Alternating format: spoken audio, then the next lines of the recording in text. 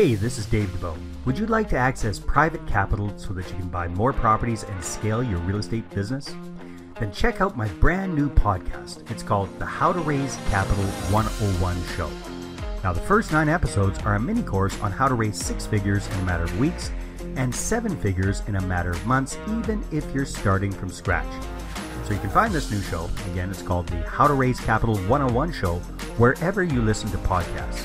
Or feel free to visit us at raisecapital101show.com. Hey everybody, Dave DeBow here, Property Profits Real Estate Podcast. Let me ask you a question. Have you ever thought it would be really cool to have your own fund? What do I mean by fund? A fund of capital that you can access for doing your deals.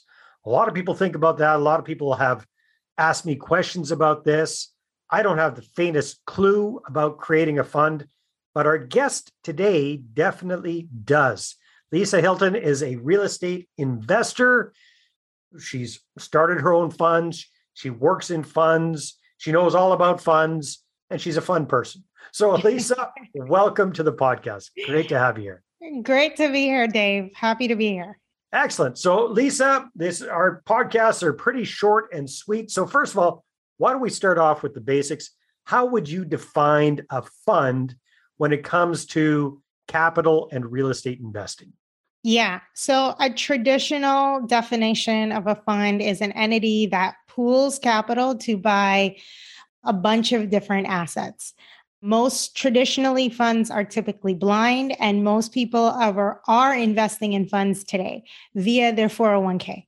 So they're either in some kind of target date retirement fund at Fidelity or Schwab or anything of that nature, or they might be investing in index funds, which is very popular, in the finance space, investing in, index funds. But real estate, you can create funds to invest in real estate, both from a blind perspective as well as from the perspective of being able to choose, allowing your investors to choose what investments they want to invest in. All right. So let's back up just a little bit and unwrap this a bit. So most people are directly or indirectly familiar with funds because that's where mutual funds come in. A lot of our followers are Canadians. Canadians love their mutual funds. I have no idea why. They make no sense whatsoever to me. The only ones that seem to make any money on mutual funds are the people that sell them.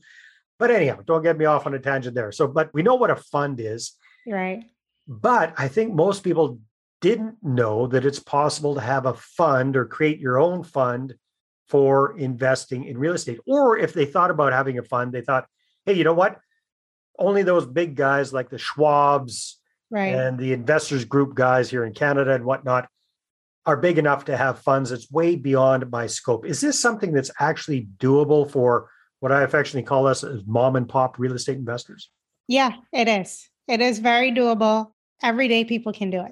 So, and it's not going to cost us an arm and a leg and our firstborn child to set one of these suckers up. No, it's very similar to setting up a syndication in terms of price. So if you're going to set up a syndication, you're already going to spend money to set up an offering, a syndication offering. So it's going to be in the same ballpark region by and large of setting up a syndication offering. All right. So, and for those folks that aren't familiar, unless you decide to go with one of the big time lawyers, then you could be looking at like 100,000. But then that's the same thing if you decide to go with any of the big time lawyers to do a syndication offering as well. Okay, so that's good to know. So more or less, and I'm not going to hold you to this, Lisa, because things change all the time. But what's the realistic ballpark cost of setting up a fund? Anywhere between 10 to 20,000 to set up a fund, depending on the attorney you decide to go with. All right. And I'm not going to hold you to this either because we've got to do the cover our butt situation here. You're not a lawyer, not giving legal advice, none of that good stuff, right? We're just talking high level here. Okay. So let's say we decide we want to start a fund and we find a lawyer that can do it for 10 or 20 grand and we get that going. Typically, what does that look like as far as who we can get to invest in our fund? Who are we allowed to bring on as investors with our real estate fund? Yeah, great question. So it depends on the regulation that you set you ask the lawyer to set your fund up under. So Okay. if you do the Reg AD 506B as in boy offering, then it will only be people that you have had pre-existing relationship with. And in my opinion, before you started your fund, that's in my opinion. Mhm. Different people might choose that it's when they have a deal, but I think it's when you start your fund. So if you So started bottom your line is fund, it's people that you know and who know you. that's right. You know, you've had a relationship with, it can't be someone that you just met So today. And it's your 506B for fund. buddies. Buddies, exactly. Now, if you set up a fund underneath the 506C rules, then that's open for accredited investors. You can keep raising, meet people. You know, the rules are different for those ones. So that's who can come into your fund. All right. Very good. Now, I know that you've got a lot of experience doing these kind of funds and that you've walked other people through setting up these kind of funds. Mm-hmm. Typically, what are people getting started with? The 506B for buddies? Is that kind of the easiest way to get going with this? What are your thoughts? Yeah, great question. I think that it starts a little bit before that. It starts with, where are you at in your journey right now? Is your situation where you know a lot of people who can write $500,000 or $100,000 checks? And if that's the case, then, and they trust you because maybe you have a track record already doing a lot of this kind of activity. Like maybe when I say this kind of activity, I mean, you have a track record buying real estate. Maybe you've done a couple maybe you've done joint ventures and maybe a couple single syndications. And now you're like, okay, people see what you're doing and you keep doing the same thing. It's your your investment box is very defined and clear. Yep. Then you come to your investor base and you're like, hey, listen, we are preparing to put together a fund. What do you think? And they say, yeah, I love it. I'm interested in investing. I love the idea. And then if that's the case, then that's where,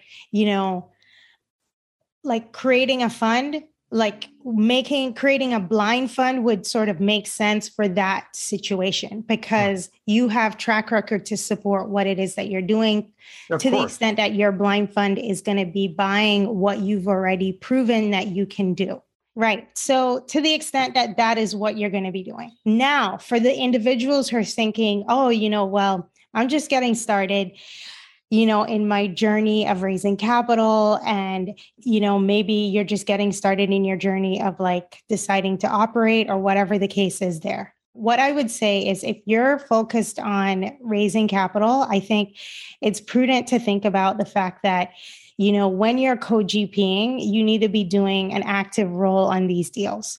And if you're not, then, you're opening yourself up to SEC, potentially violating the rules of the SEC. So one of the ways I think that you can sort of properly sort of avoid that without getting into the realm of being a broker dealer and going and getting your license so you could get paid for raising capital is, creating your own entity where you're managing that entity. And there are options where you can either create your own fund if you have the experience to take care of it, in terms of like calling the capital, making distributions out to investors, or there's a lot of other platforms out there that are able to provide these services and sort of help you along the way.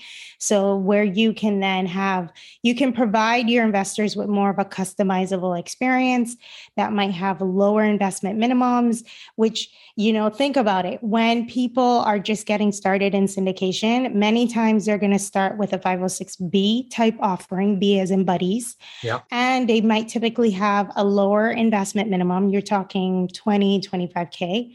Okay. And they might also do very favorable splits to LPs. Like they're not going to come in here and do like a 50-50. Usually you're going to see a 50-50 with very experienced operators. Whereas people who are just starting out, they might do maybe a 90-10 or an 80-20. In favor of their investors. In favor of their investors. Right. And they might choose to not have an acquisition fee. And they might, they'll waive certain kinds of fees. The same thing applies when you are, thinking about creating a fund entity. You have the ability to control that experience. And that's enabling you to build your track record and stay above board with the SEC, in my opinion. Yeah, good. Very, very good points. Wow, that's another fantastic idea. Hold on to that thought for a sec. We'll be right back. Now, are you a real estate investor who's run out of cash or credit to grow your portfolio? Are you looking to grow your portfolio using other people's money and raising capital? Well, I want to show you how to raise six figures or more in 6 weeks or less at my upcoming Investor Attraction Workshop. You can get your ticket and find out all about it at investorattractionworkshop.com. We're going to spend a full day taking a deep dive into this roadmap that I've used to raise millions for my deals, and I've helped other people just like you cumulatively raise hundreds and hundreds of millions of dollars for their deals as well. So again, you can check that out at investorattractionworkshop.com. And as a loyal listener to the podcast, you'll get 50% off your ticket when you use the discount code podcast. That's right, discount code podcast at investorattractionworkshop.com. See you at the next workshop.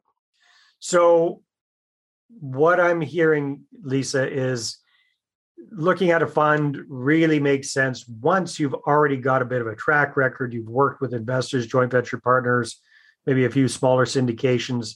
Now you're ready to step up. You've got proof in the pudding. You've got a group of people that you can reach out to. So when people are usually starting their funds, are they usually doing the 506B or the C kind of focus first? I would guess. Yeah. So just to touch back on that last point, I think that if you're planning on doing a blind fund, then what you just said is 100% accurate.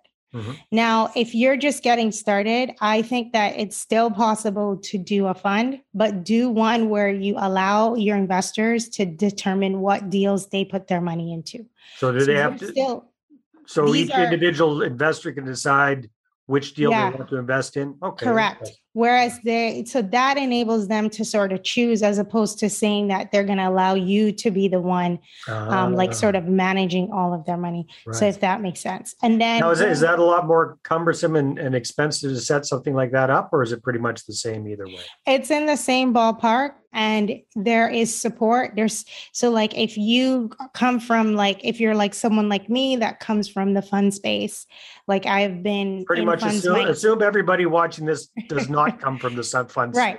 So if they don't come, there are so many resources out there. There are companies that can manage the entire process, as well as there are companies that set up platforms that are super user-friendly, that allow investors to come in and be able to choose what investments they want to invest in. So there's just so much that's available out there for people. So yeah, just want to put it out there. Yes. Very, very cool. No. But I didn't answer your last question. I don't think. I forgot what it was, though. So did I, Lisa. Go on. Yeah. Yeah. You were asking me if most people start with a 506B or 506C first. Yes. So that's really, really good question. I think that if you're going to do a single syndication, then for me, I think with funds, I would go with C. I would do accredited investors, because the purpose of the fund is being able to raise over a period of time. And continue to have that ability to keep, as you meet investors, you might have opportunities to give to them, right? And that is something that is hard to do when your fund is a buddy, right? A B. Right. Whereas when your fund is a C for accredited investors, you could potentially always have opportunities, because you can seed some of those opportunities and then ultimately provide them as you meet investors, which enables you to build your ability to raise. Because as people invest with you and they see your track record and they see that you are performing and providing returns, then it's okay, well, yeah, this person is actually, doing what they said that they're going to be doing. And it helps. Yeah, good points. Lisa, this is really, really interesting. I mean, I'm always interested in raising capital. This has opened up a whole new kind of food for thought area for me, that's for sure. So it's way too deep to get into it in depth here on a short interview. If people want to find out more about you, what you're up to, I know you've got support, you've got training around this, you've got your own podcast, the Level Up REI podcast. Where can people find out more about you, connect with you, and perhaps get some help if they want to set up their own totally. So one-stop shop place to go is lisahilton.com. And that's Hilton like the hotel, only thing with a Y. So that's lisahilton.com. You can go there. My podcast is there. I have blogs. And then at the very bottom of the first page is the link to the Fund Manager Accelerator, which for people who are listening to this and you're intrigued and you'd like to learn more about how funds could work for you, then that is an evergreen course that can enable you to learn more. And then, I have my own fund as well. It's for accredited investors. It's the Hilton Multifamily Fund 1. So once again, if you go to lisahilton.com, click the link to invest with Lisa, you'll learn lots of information about it. And to the extent that you want to learn more, we can get on a call and talk about it as well. Excellent. Very good. So there you go. We'll have that in the show notes. Again, that's lisahilton with a Y.com. Lisa, thanks so much. It's been a lot of fun. Awesome. Thank you. All right, everybody. See you on our next episode. Well, hey there. Thanks for tuning into the Property Profits podcast. If you like this episode, that's great. Please go ahead and subscribe on iTunes. Give us a good review. That'd be awesome. I appreciate that. And if you're looking to attract investors and raise capital for your deals, then I'm going to invite you to get a complimentary copy of my newest book. Right back there. There it is. The Money Partner Formula. You can get a PDF version at investorattractionbook.com. Again, investorattractionbook.com. Take care.